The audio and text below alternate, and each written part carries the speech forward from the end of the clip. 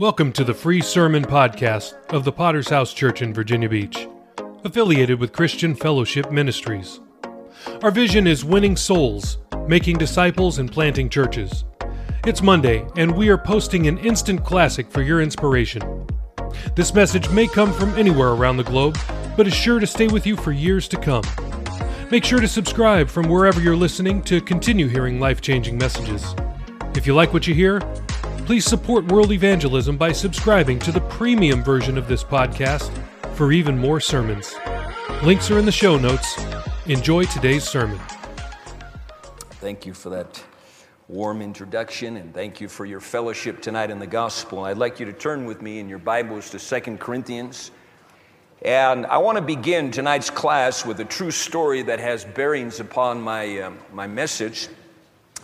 There was a day when I was living in Davao City as a missionary. My wife and my two oldest kids had gone out shopping, and I was upstairs in my office. And all of a sudden, my half Doberman, half police dog German Shepherd began to just bark his head off, which wasn't too uncommon. That dog would respond to anybody that was walking by, but it just kept on going. And we had a babysitter that called out and said, "Pastor, come quick. There's a big snake outside the door." And so I went down, and as I looked across the hand railing where my wife had a number of very large potted plants, in between those plants, there was a snake that was had beautiful markings. It was yellow, black stripes, and its body was heaving. I could see through the pots.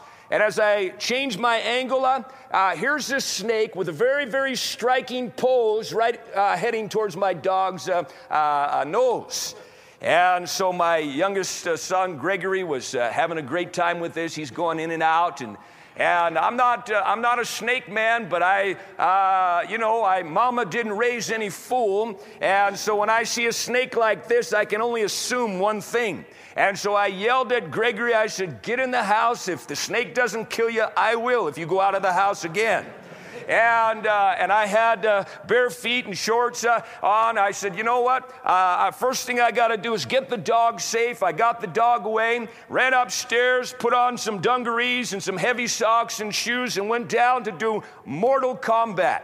And I understood that just looking at this snake, I understood by the spirit emanating off this snake, it was either it or I. One of us was going to die that day. I'm pondering this. I'm claiming the scripture. The Lord said you're going to tread on serpents and scorpions, and I'm pondering this. How am I going to tread on this thing? It looks like it can jump, and so I went over to my shed. I got a shovel. I got one of these machetes. So here I come. I'm armed for battle. Glory to God. And so as I'm looking at this thing, and I'm starting to go in, it's highly agitated, so I decided. I said, "You know what I think I'll do? I'll try some aerial bombing first." I used to pitch in Little League, and so I scooped up a rock, and I wound up, man, and I threw my curveball in, and wham, I smashed my wife's potted plant to smithereens. Now I really got to kill this thing and produce its hide, or I'm going to be killed. Amen. And so this really agitates the snake, and this time the snake goes at that rock. I want to tell you that changed the dynamics of our combat. This thing can spit. I got a few steps back further. Oh, what am I going to do? Where's my pitching arm when I need it? Holy Ghost nudged me and said, "Try your favorite pitch." "What's that, Lord?" "You remember the beanball." And so I wound up and I cuffed this thing in the back of its head, drove it into the ground, pounced on it, took my machete and bludgeoned it, killed it probably 15 times over, scooped it up, walked it over, put it on my driveway. It sat about 4 feet long. Right about that time, my next door neighbor came by. and his name's George Yap. I said, Mr. Yap, have you ever seen this kind of snake? He looked at it with that inscrutable Asian face and said, yep, it's a spitting cobra. They're deadly. I swear.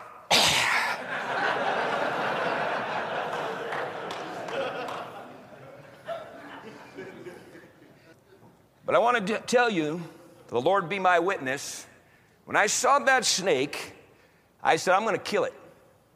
There's no messing around with something that's poisonous like that. It could have either killed me, it could have killed someone in my family.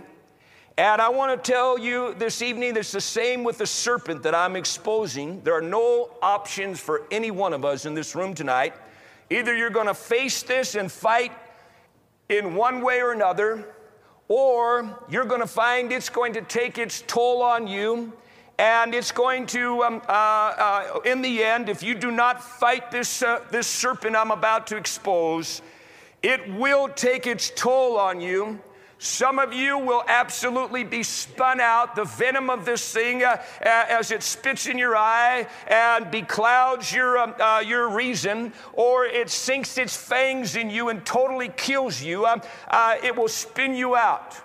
Others, there'll be a slow degradation, you could say, that will take its time, slowly but surely, a little poison here and a little poison there. Others tonight, this serpent will box you up successfully in barrenness and frustration and cause you to live a subpar Christian life. You must play the man. You must face this opponent, and you must kill it. And I want to talk with that kind of tenor and talk to you tonight about winning against witchcraft, a message that I've had percolating inside of me for a couple weeks, especially just come back from Australia. The Lord began to deal with me about this. 2 Corinthians chapter 11, verse 2. You follow with me. Paul the apostle says, "For I'm jealous for you with godly jealousy, for I have betrothed you to one husband, that I may present you as a chaste virgin to Christ. But I fear, lest somehow, as the serpent deceived Eve by his craftiness, so your minds may be corrupted from the simplicity that is in Christ. For if he who comes preaches another Jesus whom we have not preached, or if you receive a different spirit which you have not received, or a different gospel which you have not accepted, you may well put up with it." He's saying that with exclamation. Verse 13, if you'll jump with me there. "For such are false apostles, deceitful workers, transforming themselves into the apostles of Christ. And no wonder, for Satan himself transforms himself into an angel of light. Therefore, it is no great thing if his ministers also transform themselves into ministers of righteousness, whose end will be according to their works." So I want to minister tonight on winning against witchcraft. And first of all, let's begin by unmasking the reality. As we trace the prevalence and the pervasiveness of this force, this dark force that seeks from the opening pages of Scripture, we find its trail winding its way all the way to the end of the Scripture. This is a force tonight that the devil brings against our lives, against our souls, to derail God's people. Now let me hasten to say and lay the groundwork that until the recent dealings of the Holy Ghost in my heart, I have not connected the dots that are through the pages of Scripture like this so graphically and assuredly as I have in the last few weeks. I'm not a demon chaser. I don't sniff for demons. I don't believe that there's a demon in every doorknob. Quite frankly, I don't like to have anything to do with demons. And the only thing I really know about them is I don't like them. I'm sure the feeling is quite mutual. I have functioned many years of my Christian life by the old Puritan adage, flies do not land on a hot stove. If we keep ourselves hot for the things of God, that cures and causes many problems not to come our way. And as the Scripture puts it, give no place to the devil. Many times I've quoted the Scripture that you've probably heard, Numbers 23:23. Surely there is no enchantment against Jacob, neither is there any divination against Israel. And in point of fact, I do believe that the blood of Jesus Christ and the covenant that we have that covers us by the blood of Jesus deals with most of the issues. And thank God, as we learn from the scripture in the book of Job, there is a protective hedge. It quite reminds me of the little article that I have concerning Jupiter. The planet Jupiter is our first line of defense from the asteroids that might strike and destroy our planet, says Alan Boss, an astrophysicist of Carnegie Institution of Washington. It is something like 99.9% efficient at throwing dangerous space junk, asteroids, and meteorites back out into interstellar space. How does this happen? Jupiter is 318 times heavier than the Earth. Because of its mass, Jupiter creates a huge gravitational field that acts as a giant cosmic vacuum cleaner, drawing the junk that floats into the gravitational field towards it and away from other planets. Jupiter displayed its protective power 6 years ago when a monster comet broke into fragments and bombarded the planet Jupiter with more destructive power than all the atomic bombs on Earth. Not all space particles get deflected by Jupiter, but living in Jupiter's gravitational field minimizes the destructive forces that enter the Earth's atmosphere. Considering Jupiter's protective role, the ancient Romans unknowingly named the mighty planet well. In Old Latin, Jupiter means sky Father. Aren't you glad that we have a Heavenly Father that does that for you and I? He puts a hedge of grace. He gives his angels charge over his own, and we thank God for all the protection of the blood. And yet, while that is wonderfully true by and large, we must remember that from the opening creation mandate, that we have been charged with by God with taking dominion upon this earth, upon this creation, and establishing and subduing our enemies in the earth. It was David who cried out in Psalms 120 and verse 5, "Woe is me, that I sojourn in Meshech, that I dwell in the tents of Kedar. My soul hath long dwelt with him that hates peace. I am for peace, but when I speak, they are for war." And so what David is saying, there is no détente in this discharge. There is no peace or passivity that's allowed. We dwell tonight in a contested real estate, and the enemy that we're called to fight, he hates us incurably, has an incurable vitriol or hatred for you and I, and there's no making peace with the devil. There's no taking vacation on this battle, and I want to speak to you because David, as he says, you know what, I was for peace, but my enemies are not for peace. And therefore, thank God that though David was a psalmist, though David had a poet's heart, though David had a protective heart as a shepherd, he also allowed God to work inside of his heart a warrior's creed, a warrior's spirit. And listen to Psalms 18, verse 34. He, this is God, he teaches my hands to war, so that a bow of steel is broken by mine arms. I have pursued my enemies and overtaken them. Neither did I turn again until they were consumed. I have wounded them, that they were not able to rise. They are fallen under my feet. For thou hast girded me with strength unto battle. Thou hast subdued under me those that rose up against me. Thou hast given also me the necks of mine enemies, that I might destroy them that hate me. Thank God tonight for that kind of cutting-edge, masculine, no holds bar, straight to the mat. I'm going for broke. I want to knock his block off. David said, and when I'm going to get involved, if I have to get involved in this, quit playing games, and I'm going to march into this thing, and I'm going to subdue, and I'm going to conquer those forces that have unjustly come against my life. Hey, there's some fans over there. Glory to God, and glory to God tonight. We'll see if we can't stir the rest of you. Aren't you glad for George Bush? Time for games is over. Mess with us. I'm more glad for the captain of the host of heaven. His name's Jesus. I'm glad for the portrait that we have cast in the scripture, that when he meets Joshua, he has an outdrawn sword. He's not using this to pick his teeth as a toothpick, but he's using this to charge into the battle of the Lord. And he's the one that leads the charge, like the old warrior kings of old. He's not someplace way back in Dugout-ville, but he's up on the front lines and leading the host, showing us how to win. So, with those thoughts in mind, let's trace the serpent's trail, particularly as he spins the web of witchcraft. Now let me put some faces to this spirit. It starts with the serpent in Genesis 3, and the Bible says that the serpent beguiled Eve. This in the Hebrew means to lead astray, mentally to delude, or morally to seduce.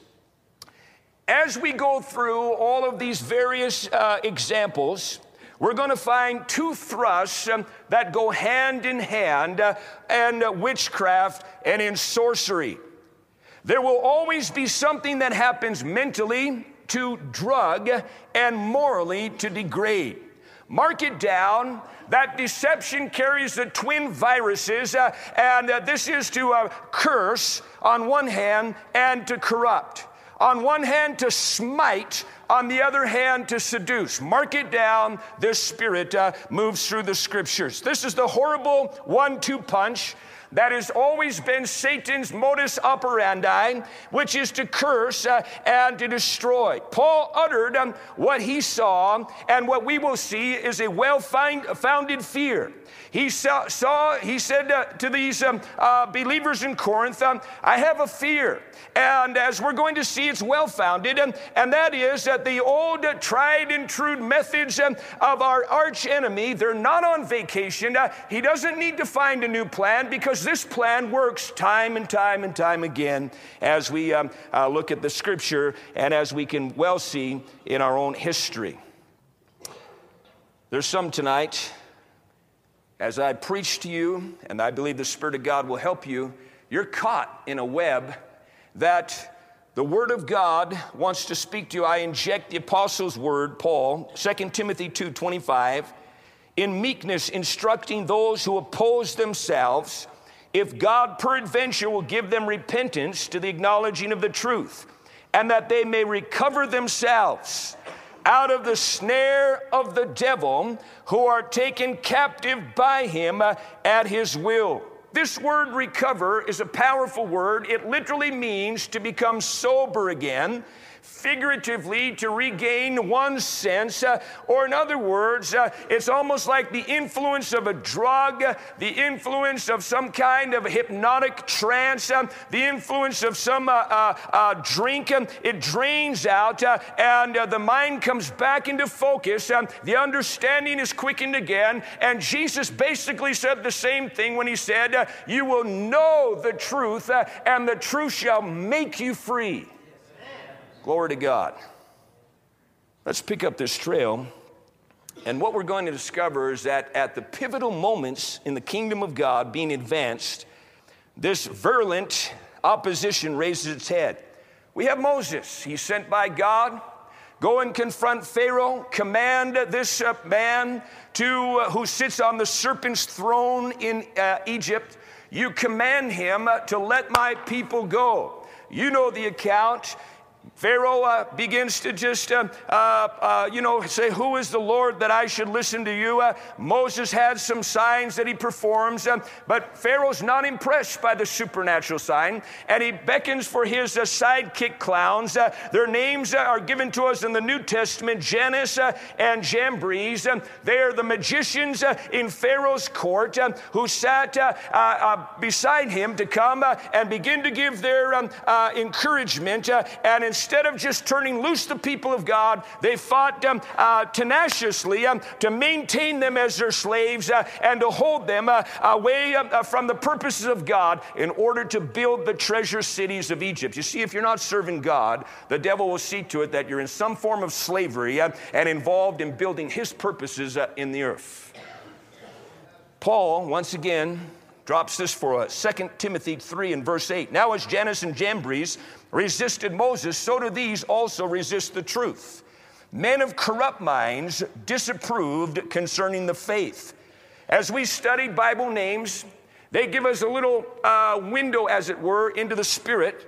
And it's very interesting, as I was doing a study on these two names, I could not find any information about Jambres.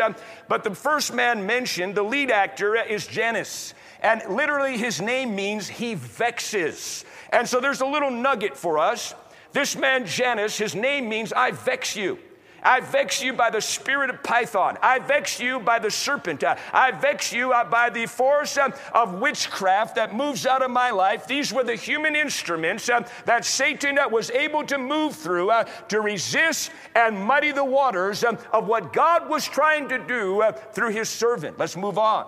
As we shift out of Egypt, God wins the showdown, and what we find, there's an infiltration in the people of God with the mixed multitudes that attach onto the people of God. Moses goes to the mountain.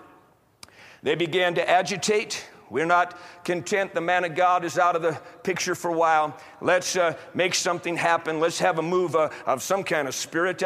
And so they make a golden cow. This is the first false deity, and then true to form, their morals are corrupted immediately. But what is for our instruction, Moses comes to a man, Aaron, who should have known better. It's his brother. Aaron, what did, the scripture says, this people do unto you, that you have brought so great a sin upon them? The answer was deception was at work, and Aaron began to fear the intimidation of men. This is a prime agitation. This is a prime a force that begins to emanate out of witchcraft that causes someone otherwise who is known to be sound, could be trusted, but because he's intimidated, he says, you know these people, their hearts are set on evil and wickedness, and so my mind got bewitched, my mind got beclouded. Paul said, I fear lest by any means at all, employed by the enemy of your soul, you would be beguiled like Eve. They get through that. They go on their way to the promised land. They have to pass through the land of Moab. And there's a wicked king. His name is Balak. And he hires this man by the name of Balaam. Now, this is an odd mixture. If you look at Balaam, you know that in some senses he seems to make contact with God. He's asked God if he could go. God said, no, you cannot go. But he keeps pestering God. And so in witchcraft, the thing that's very difficult sometimes is it has a form of godliness. No marvel. Satan can transform himself as an angel of light. Isn't that right? But what makes the waters muddied is that here is Balaam. He has some kind of connection, a hit or miss connection with God, and pesters God. And you know the story. He goes anyway, and he almost gets killed by the angel. And the donkey has more sense than him. But there's a lot of nuggets here. And his work is to curse and to destroy the purposes of God. Numbers 22 and verse 6. Balak says, come now, therefore, I pray thee, curse me this people, for they are too mighty for me. Peradventure, I shall prevail, that we may smite them. There it is, curse and smite, and that I may drive them out of the land. For I know that he whom you bless is blessed, and he whom you curse is cursed. The ancients understood this business about putting curses. They believed in this. This wasn't a novice that had been called. This was a man that had already had proven credentials. And Balak says, I know that whoever you speak a word on, it's going to affect them. There's power in the spiritual force coming out of this warlock's life. And so the ancients understood this very well. But for our study, it's suffice it to say that what I want to bring out is that this is happening in secret. The people of God are unmindful of what's happening up on the ridges around. This is something that's being done behind the scenes. They're gone their way to doing the will of God. They're minding their own business. They're not wanting to mix it up with Moab. They've asked for a free pass to go through. They promise they're not going to harass. But that doesn't matter, because the antagonistic spirit that we're involved with tonight, or against tonight, hires these hired guns, these warlocks, to speak curses against. And this is the principle that I want you to see. Time fails me to develop the many other examples. There's Goliath. He cursed the people by 40 days. There's witchcraft, intimidation. It's not just that he's a big bad dude. He is broadcasting a spirit that causes a king that is in sin to be paralyzed. And because he's paralyzed, the rest of the people are quaking in their boots. And so we know about Saul. It does well to think and linger for a moment about Saul, because this man rebels against the Word of God. He rebels against his spiritual covering. And so Samuel comes on the scene, and listen to this powerful word, especially as it applies to our subject at hand. 1 Samuel 15:23. Rebellion is as the sin of witchcraft, and stubbornness is as iniquity and idolatry. Because you've rejected the word of the Lord, he hath also rejected thee from being king. Really, if you want to look at it, irresolution, intimidation was moving in Saul's life. Verse 24, Saul said to Samuel, I have sinned, for I have transgressed the commandment of the Lord and your words, because I feared the people and I obeyed their voice. Let me tell you something. I'll just drop this and run. This is how much witchcraft enters into the church of Jesus Christ tonight. Rebellion is as the sin, and I hope as we go along, we unmask this spirit for the horrendous thing that it is. Let's quickly touch on Jezebel. We want to get the women too tonight. We're an equal opportunity preacher. We don't want the women that listen to the tape to feel they're left out or not being thought about. I might get in a lot of hot water with some women, but that's okay. Jezebel wasn't just a domineering woman. Jezebel had an intense, powerful spirit of witchcraft. Insomuch that though Elijah could face down a whole troop of men and false prophets and take them on single-handedly, face down a puppet king and not worry about that, but when it came to this spirit, this Jezzy spirit, even this man of great boldness turned tail and ran. 2 Kings 9 and verse 22 tells what happened when she finally got her just deserts at the hands of Jehu. And the Bible says, and it came to pass when Joram saw Jehu, this Joram is her son, saw Jehu, that he said, is it peace, Jehu? And Jehu answered, what peace? So long as the whoredoms, there's that morality side, of your mother Jezebel and her witchcrafts are so many. You see, tonight there's a connection between whoredoms and witchcraft, because the spiritual and the sexual drives within mankind are closely linked, and this is why false doctrine will always produce bad morals. They're intertwined. If you haven't made that discovery yet, receive it as a revelation tonight. Next, we go to Haman the Agagite. He is spared. We're talking about crucial thresholds and pivot points of the kingdom. Here's Haman. He is spared by Saul. He was of a cursed tribe, a cursed descendants. He should not even have been allowed to live. There were ancestral spirits at work coming down in his life. And the Bible says that he had a beef with a man by the name of Mordecai. Mordecai wouldn't tip his hat to him right, wouldn't bow his knee. This offended his little pride. And so he went home. He said, you know what? I can't stand that man Mordecai. I hate his guts. But not only do I hate his guts, it's not good enough to kill just him. I want to get all of his people. Here is an inveterate hatred that the enemy has against the seed of the righteous. Esther chapter 3 verse 5. When Haman saw that Mordecai bowed not, nor did him reverence, then was Haman full of wrath. And he thought scorn to lay hands on Mordecai alone, for they showed him that who the people of Mordecai were. Therefore Haman sought to destroy all the Jews that were throughout the whole kingdom of Ahasuerus, even the people of Mordecai.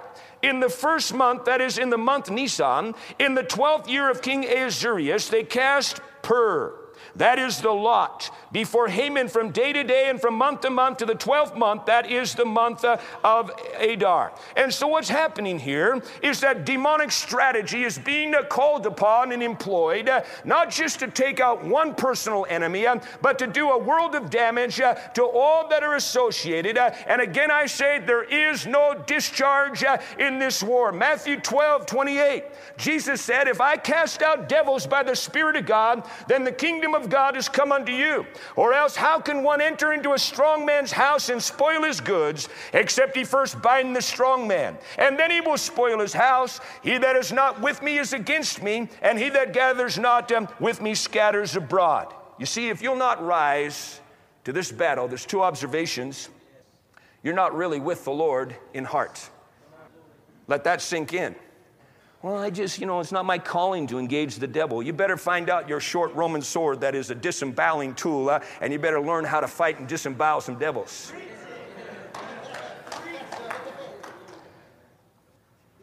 The other thing is, if you're not actively working for his purposes, then you are actively resisting, you're actively scattering. And you say, well, I'm not going on outreach. I'm not involved in any kind of intercessory prayer. I'm not involved in any kind of helping hands of follow-up, encourage. I just simply want to be a wallflower for Jesus. You're working for the devil. And that's pretty hard saying, Pastor Olson. But that's what the Word of God says. He that gathers not. If you're not actively gathering, then you are being somebody that's actually working against the camp of God. Now let's move this into the New Testament. And again, we want to see how pervasive this spirit is at the crucial thresholds and doorways of the gospel. Here's John the Baptist.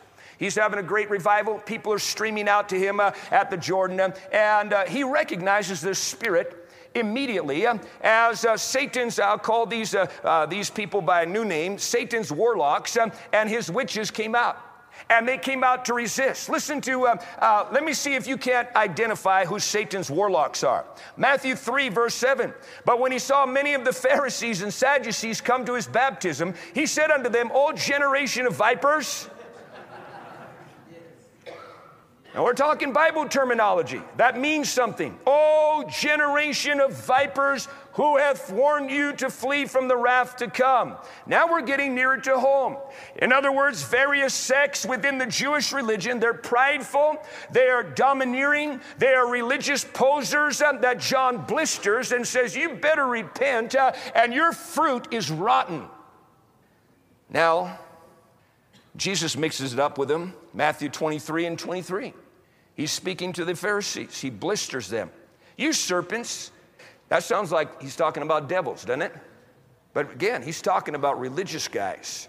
You serpents, you generation of vipers, how can you escape the damnation of hell? And he prophesied that their attitude was going to be very consistent right to the end. The tribe of the Pharisees and the tribe of the Sadducees lives on, brother. I have no time to elaborate other than in passing, Philip going into new territory into Samaria. Again, there is a shadowing, as it were. There's a man by the name of Simon. He seeks to purchase the power of God. Peter sniffs him out. The testimony there is he was a great one who gave himself off as he was the great power of God. He was a sorcerer, and so he opposed the entrance of the gospel going into Samaria. We have Bar-Jesus at Paphos in Paul's ministry, Acts 13, verse 6. When they had reached and gone through to the Isle of Paphos, they found a certain sorcerer, a false prophet, a Jew, whose name was Bar-Jesus. which was with the deputy of the country, Sergius Paulus, a prudent man, who called for Barnabas and Saul, and desired to hear the word of God. But Elymas, the sorcerer, for so is his name by interpretation, withstood them, seeking to turn away the deputy from the faith. Let me tell you this. The devil knows there's key people in positions of our cities. He knows that there are those that are charged with the governance of our nation on a federal level, on a state level, right on down to county levels. And I want to say that the devil assigns, just as he did in that day, he assigns those that will exercise a spiritual influence that is not for the gospel and that turns away the hearts of leaders and the hearts of those that could do a world of good for the gospel. And we need to be aware that that is still an active strategy of hell. We can trace it through. Paul speaks to the Galatians. Oh, foolish Galatians, who's bewitched you? It's happening. We find that in John's epistle, he mentions a man by the name of Diotrephes. He loves to have the preeminence. He intimidates people. He quenches the move of God. And you know what? We have seen this in our own ranks as years have gone by. And it's amazing to me that once the cover is blown in our own ranks, they operate full on overtime. They never work so hard for the gospel of Jesus Christ. But once they get exposed, once they didn't get their way, once they're not allowed a preeminence of position or title, they love the titles of men. They love to sit in the chief places in the synagogue, but if they don't get what they want, their cover's blown, and now they go to work 24/7 to destroy what you and I love. That ticks me off. It's very, very, very serious. Even Peter, pastor, evangelist, missionary, be careful. Who am I? You are the Christ, the Son of the living God. Hey, you're hearing from God. You got a hotline to heaven, man. Now that you know that, I'm going to go to the cross. I'm going to stretch out. I'm going to die. No. I'm hearing from God. Jesus, you're delusional. You're not going to go to the cross. Spare yourself. Pity yourself. Don't go for God and all that, that hard. For heaven's sakes, just kick back and have one service a week for crying out. Let your wife and your old lady preach, for heaven's sakes. We're getting older now, and we need some entertainment centers. And hey, I hear from God, man. I once prophesied. Get behind me. I love that. Pops the balloon of every person whose head can't fit out those double doors. Just a passing comment to pastors in the letters to the churches. There's a church that is mentioned, Thyatira, in Revelations 2 and verse 20. It says this word, I have a few things against you, because you suffer that woman Jezebel, which calls herself a prophetess, to teach and to seduce my servants to commit fornication, false doctrine, fornication, and to eat things sacrificed unto idols. What is very important to see is this was a church that had much to be commended. They were a church that had worked, and their works were growing. Their outreach program was flourishing. And Jesus speaks, I know your works, your love, your service, your faith, your patience, and your works, and your last to be more than your first. And what is sure to stir up a hornet's nest tonight is the marginal reading. Get a load of this, guys. In the marginal reading, it says, Jesus said to the pastor of this church, you allow your wife Jezebel, who calls herself a prophetess, to teach and seduce my servants to commit sexual immorality and eat things sacrificed to idols. You see, the problem is there's an admixture. And on one hand, there can be a lot of good to be said, but all you have to do is take a little pinch of poison. You could have a delicious steak, man. You could have some Chateaubriand, man. And you can be ready to get down after service, and it might be a whole pound that you can pig out on. But put a little pinch of poison, and it ruins it all. And the Lord said, you're going to have a loss. He spoke some very harsh words. He said, I'm going to kill her and her offspring. Now, I want to quickly touch on the symptoms of the snake bitten, because 2 Corinthians 2 and verse 11 says, lest Satan should get an advantage for us, for we are not ignorant of his devices. Now, certainly there's a number of variations, but I want to hit on some of the most common, because obviously what I'm talking about is not just the normal flow of life, the road dust that comes to all of us in life, but I'm talking about the norm. I'm talking about that there's something concentrated about this, something perplexing about this, and very insidious.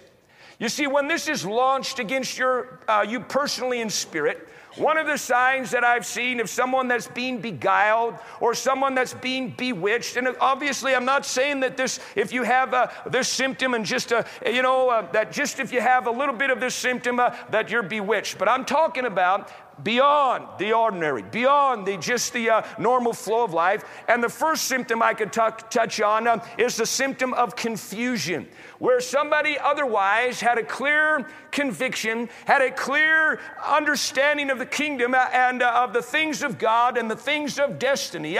This person, all of a sudden now, is beginning to waver in his mind. There's a loss of confidence, and oftentimes a double-minded state becomes the situation of his life. He loses that cutting edge and that clarity, and a spirit of confusion like a cloud begins to settle in on him, especially when dealing with crucial issues of destiny and of calling.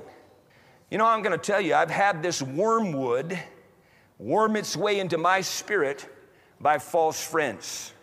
And so this is an infection. This is a dangerous spirit. People that you would never have expected can be very seductive and can be very mesmerizing and sound so cocksure of what they're spinning out. And I want to tell you, the only reason why I'm here today is because I have a relationship with God myself.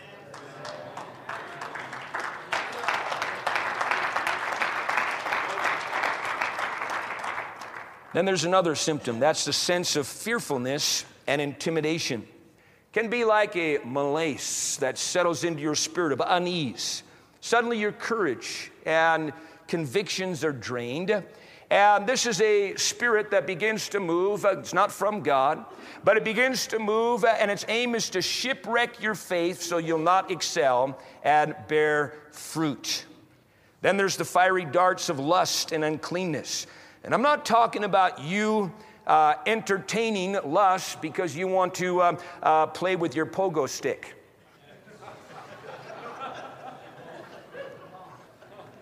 I'm talking about on another level. I'm talking about the force that often runs concurrently with this spirit of witchcraft. It has an unclean, slimy spirit to it. And it begins to be seductive. I have a brother, and he's even here tonight. And we were discussing this about the Catholic Church. You know, when I went to the Philippines, I was raised Catholic. Catholic Church, no big deal to me.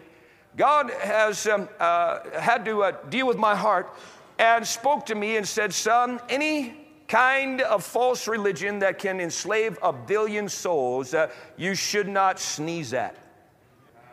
And my brother told this story to me one time about as he's walking along, he's having just a regular day, but there was issues, that he's facing and battling through. And suddenly as he's passing by a cathedral, one of these Catholic cathedrals, it's almost as though he can sense Mary that's calling to him, and with this alluring, seductive, bordering on the sexual, calling to him. And he said, brother, I wasn't ever raised a Catholic, but this thing began to come. It was like it began to get a hold of me and pull on me, and it scared me.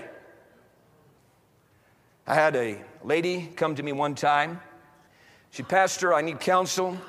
She was horrified. She was being terrorized in her sleep.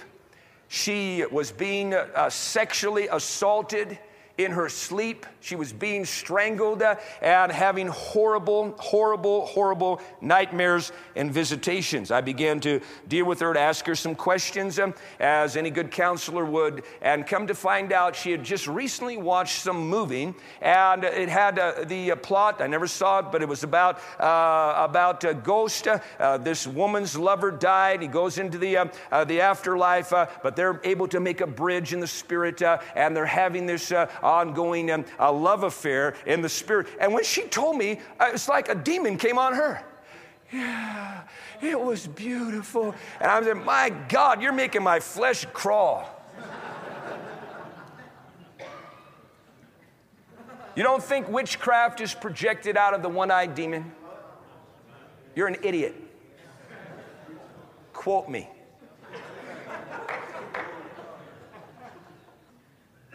Heavy-duty witchcraft.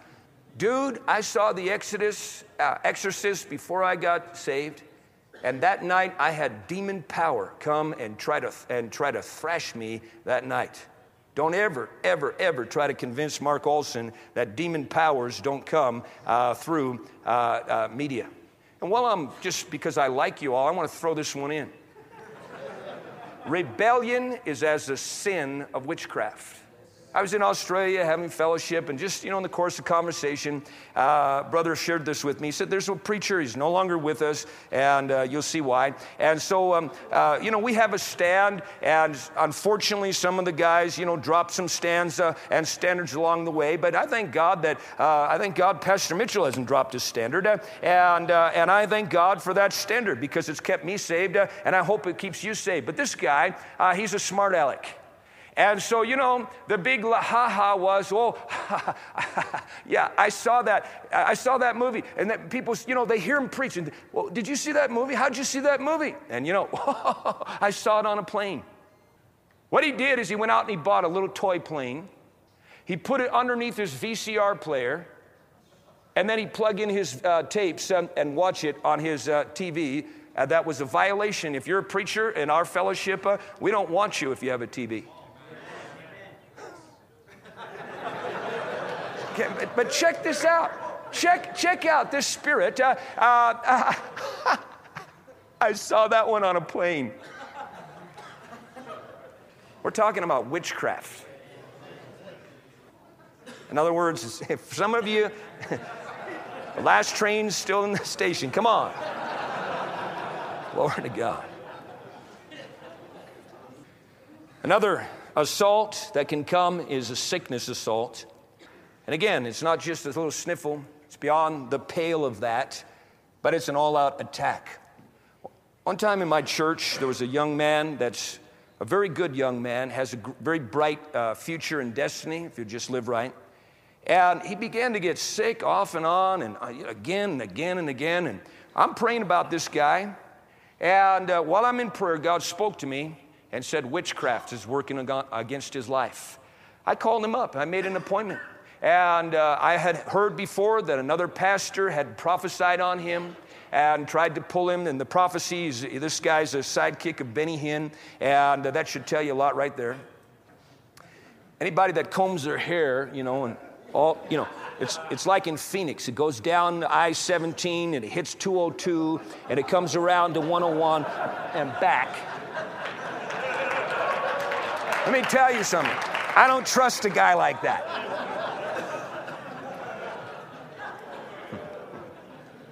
And so anyway, he prophesies, yea, shanda la la la handa. Thus saith the Lord, you are called to come over and help me build my church, and God is going to give me men from other churches to come and labor with me, and da-da-da-da-da, and you're going to have, on and on and on. And so this is the prophecy that's ringing in his ear. And so later on, this guy begins to get visited on the job, and the guy's bringing him things and speaking to him and tells him this word. It says, brother, he says, your shoes are too big to fill at that church.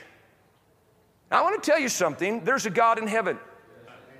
And I want to tell you something, that when you begin to make blatant, you adulterer, that is the spirit of adultery. I'm talking about that pastor. He's on the make. It's just like somebody that would hit on your wife. They're on the make, and they're a filthy adulterer. And as he begins to put the moves on this guy, what's amazing is the guy is chronically sick, horrendously sick. And as we're talking, I begin to expose what God put on my heart. His jaw drops down to his chest. He confesses to me some things, and he says, I also want to tell you something. It's amazing because Pastor, bizarre thoughts were coming into my mind, and I was very angry at you. It was a demon spirit that, like a hornet, stung him and put some poison in him. The hornet goes off, but the poison's still in his system. Are you with me tonight? When you can't get an ordinary breakthrough, I'm convinced. I know we all have to slug it out. I know it's a hard slog, and work to evangelize, so on and so forth. But when you can't make a breakthrough, you can't get a breakthrough, you know what? You need to begin to smell. There may be a rat. There may be some witchcraft. There may be some forces, especially when intimidation's coming at you and confusion somehow engulfs your mind and bizarre things begin to happen and twisted assaults come to your mind, to your dreams. Things begin to, it's beyond the law of averages. You might say, you know what? There's a devil. I remember when we hit 15 churches, planting 15 churches in Davao, and it was like, man, we're on a roll. God's helping us, and bam, man, it was like someone put down a glass wall and crash. We hit that wall, and it felt like all hell came. It felt like we were in this withering crossfire that hell began to unleash against our life, and nothing we could do could break through that 15 barrier. And I began to just say to God, you know what, God, I'm so sick and tired of this. I feel like you ever seen one of those cartoons when the big bully puts his hand up on your head and you're swinging and you're doing everything you can to swing? I had 3 older brothers. I'm swinging with everything I get. I can't hit nothing but air. And then they just pop you one and give you a pop knot right in the top of your head. Boom. You hit the ground, pick yourself up, you're spitting mad, and you're starting again, and pop, hits you right back down. Anybody can relate to that? And I'm saying, God, I ain't digging this. And in the desperation and agony of my soul, God spoke into my life, and God said to me this word, question: do you think the enemy touches one of my children with impunity? That was the question. It went off like fireworks inside my mind. Scripture after scripture began to come through. I began to write down as I began to understand that, hey, you know what? He that touches you, the Bible said, touches the apple of my eye. Romans chapter 8 and verse 36 is a powerful scripture, and it says this word, as it is written, for thy sake we are killed all the day long. We're counted as sheep for the slaughter. Nay, in all of these things we're more than conquerors through him that loved us. And so here's a powerful scripture. Now look at this. This is like a contradiction in terms. All day long, there is a target that is put upon your chest and upon your back. And all day long, as far as the devil goes, we're counted but stinking sheep for the slaughter. He can't stand us. He'll hit you. He doesn't have to have a particularly good reason to hit you. He just wants to hit you. And I tell you this, that we are foolish tonight if we were to say to ourselves, well, we can handle this spiritual warfare stuff. It's no big deal. Well, just look at the illustration of the shuttle coming back, leaving one atmosphere and coming into the Earth's atmosphere. And when it didn't have its proper covering over it, you know what happened. And in the exact same fiery fashion, you and I will break up. You and I, if God took his hand off of us, Job was a perfect illustration.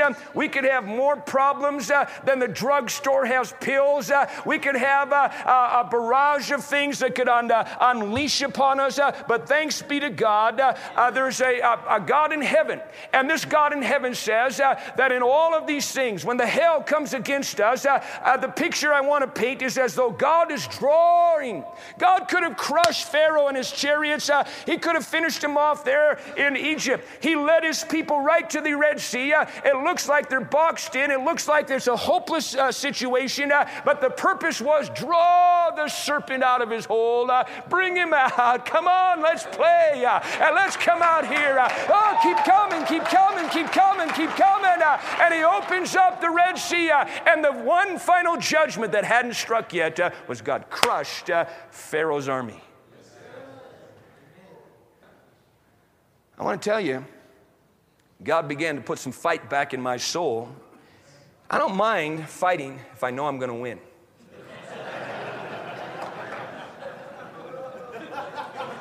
It's true.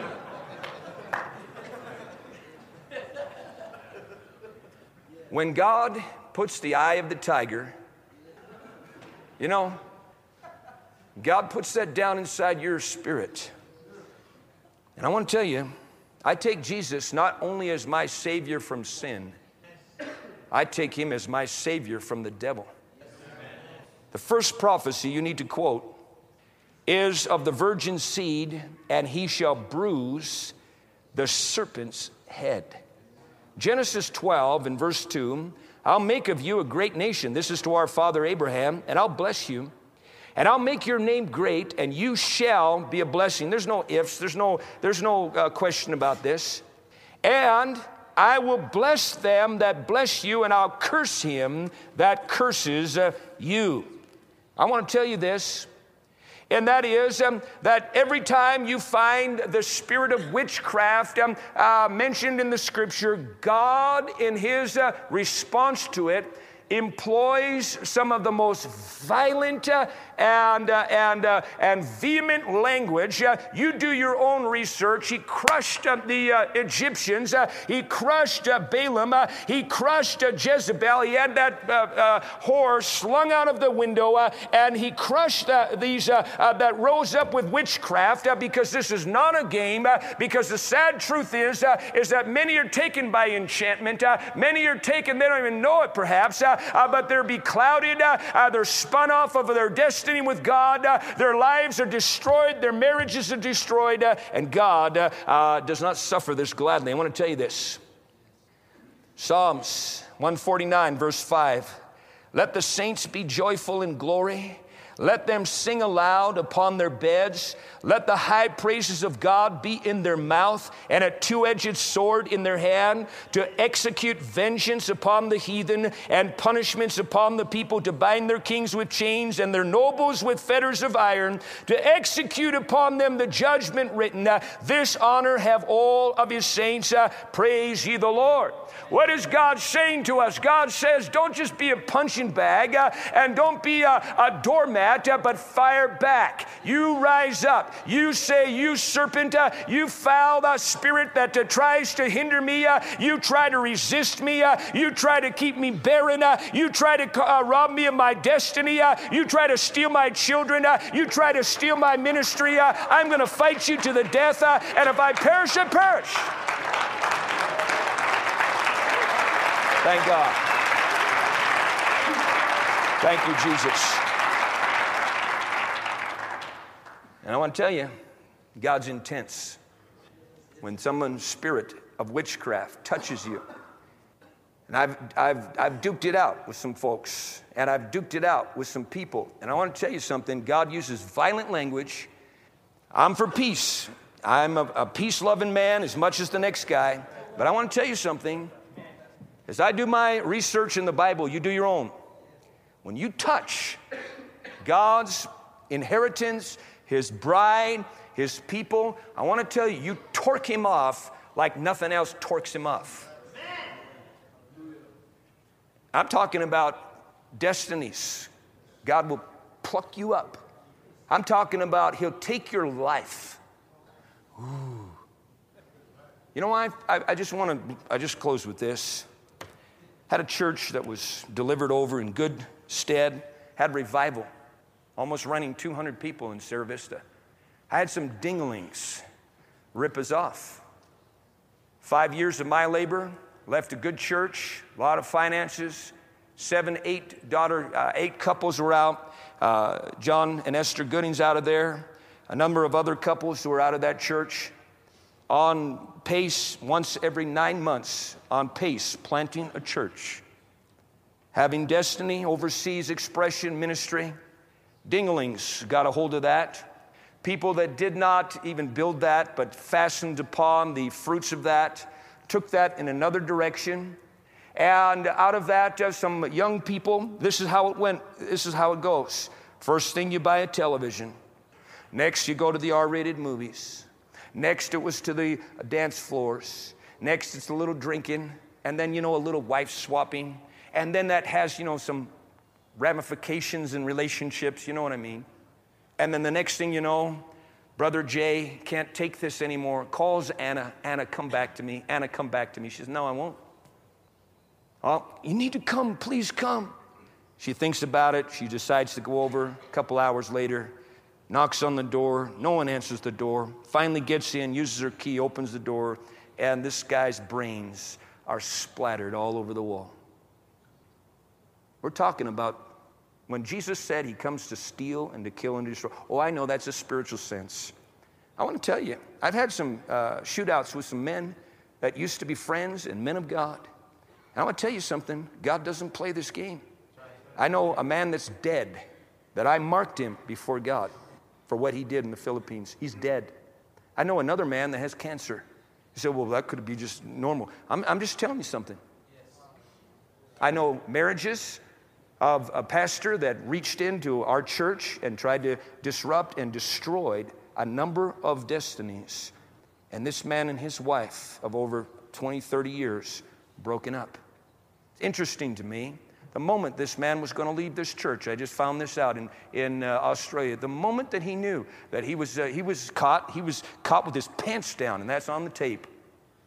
He was caught with his pants down in things, and what he did is that he went right out the moment that he left the church and spent $15,000 to buy a home entertainment center. That sure blessed his wife. She left him last February, a year ago. So what are you telling this for? Because we're not playing the game tonight. Amen. Come on. Luke 10:19, I close. Behold, I give unto you power to tread on serpents and scorpions and over all the power of the enemy, and nothing shall by any means hurt you. Let's bow our head. Thanks again for listening to the free version of the VBPH Sermon Podcast, where we post sermons on Mondays, Wednesdays, Fridays, and Sundays. We also have a premium version of this podcast, which posts sermons and interviews every single day of the week. So why would you want to subscribe? I'm glad you asked. I have 5 reasons for you. Number 1, on the premium version, we post full versions of Testimony Tuesday, Pastor Campbell Thursday, and Study Day Saturday. If you'd like to hear those episodes, then subscribe now. Reason number 2, uninterrupted listening. We remove all ads and all extraneous content from our premium feed. Reason number 3, premium episodes always release 6 hours earlier than the free version. If you're an early bird, it's a great reason to subscribe. Number 4, our subscribers will gain access to our sermon chat group on WhatsApp, where we interact directly with listeners around the globe. If you'd like to chat with other premium subscribers, subscribe today. And finally, every dollar we raise goes to world evangelism. This is the best reason to subscribe, because you are helping us launch churches all around the world.